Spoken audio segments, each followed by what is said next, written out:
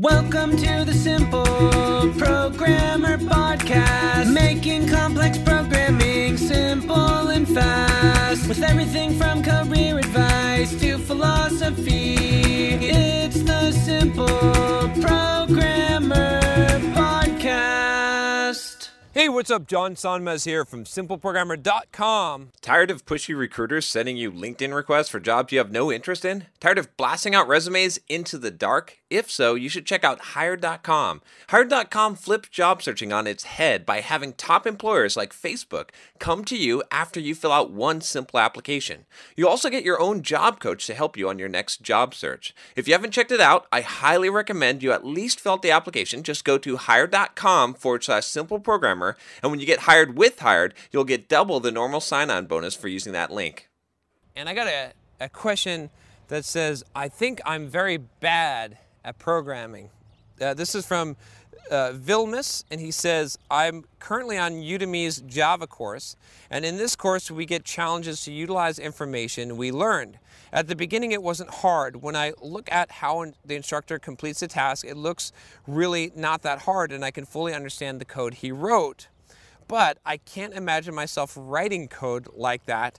Do you have any ideas, books or websites, or advice from your life to practice thinking, or how do you call that? Please help, and as always, sorry for bad English. Well, your English wasn't that bad. I wouldn't worry about that.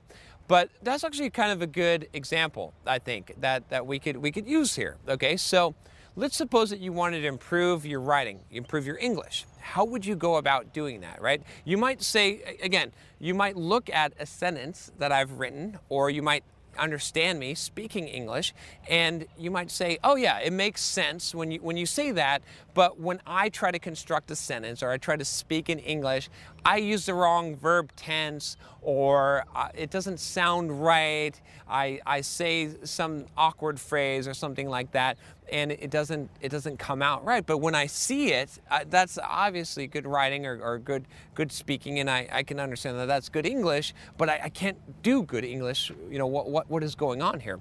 So if you wanted to improve that, what would you do? Okay, and it's a very similar situation.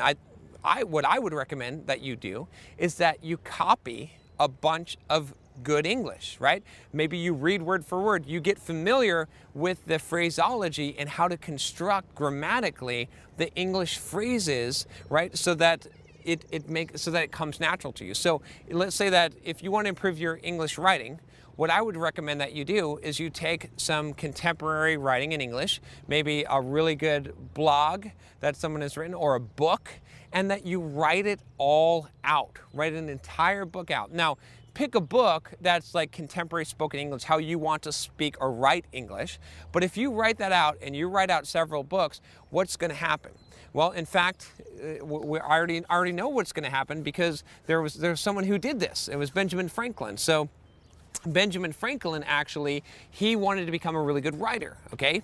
And so what he did was, I can't remember the name of the paper, but there was this paper that published articles that were very well written, and he felt like he wasn't a very strong writer. So he devised a whole series of exercises to basically take apart that writing, and he copied that writing, and he would basically take a lot of the points from that writing, jumble them up, and then try to reassemble them together and write them. And that's what he did. He went through that practice, right? There's a lot of people that do copywriting, which is, basically anytime you see marketing or advertising.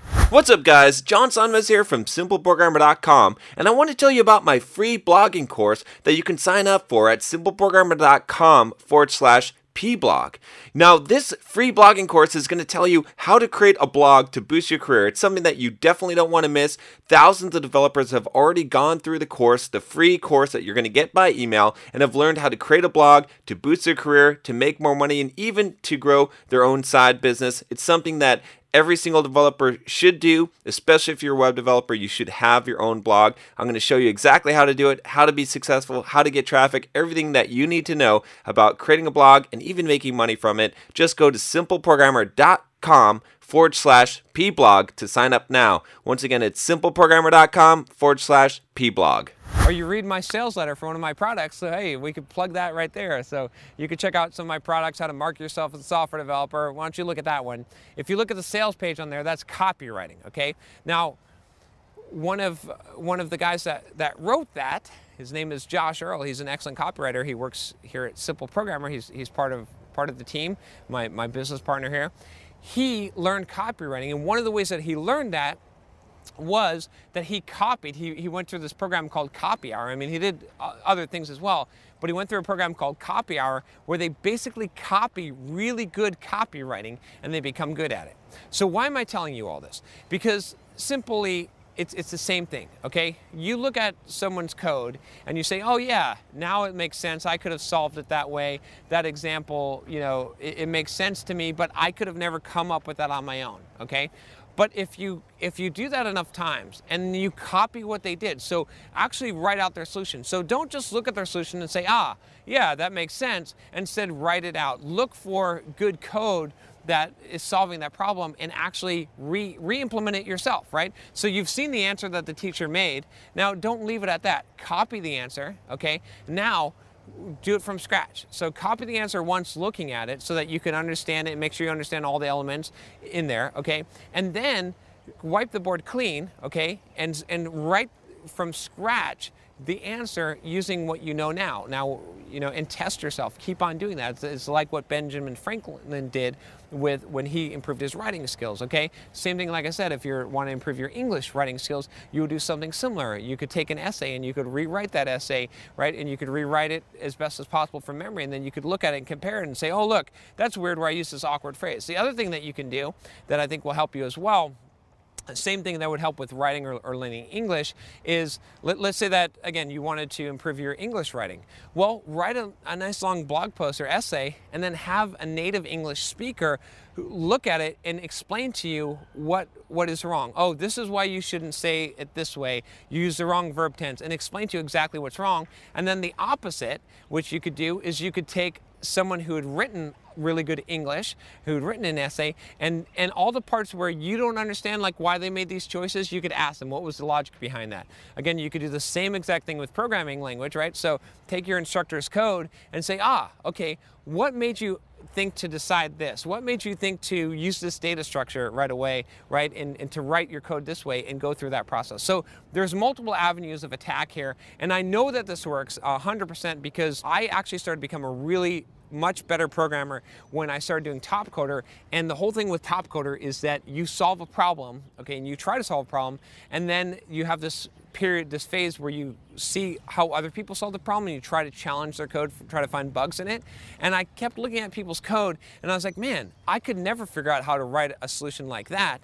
But after seeing it so many times and then trying to implement it myself, eventually I got to the point where I could see the patterns, and I instantly, just like grammatically, when you're good at a language, when you're fluent at a language, you know how to construct the sentence. It just flows from you automatically. You don't have to spend much time thinking about it. The same thing started to happen with me with writing code. As soon as I saw the problem, I knew what kind of solution to create. So that's what you got to do. Don't worry. Don't get discouraged. Just keep on going, but make sure that you're doing some kind of deliberate practice. Again, another resource that I'll give you here is a book I've been recommending lately. It's called Peak. I must really like this book because I recommend it a lot. But that's where I got the Benjamin Franklin story, by the way, and he talks so much about improving on something, about using deliberate practice and how to construct that kind of practice. And that's what you need to do in this case if you want to improve and to be able to write code like that. All right, if you like this video, click that subscribe button below if you haven't already, and I will talk to you next time. Take care.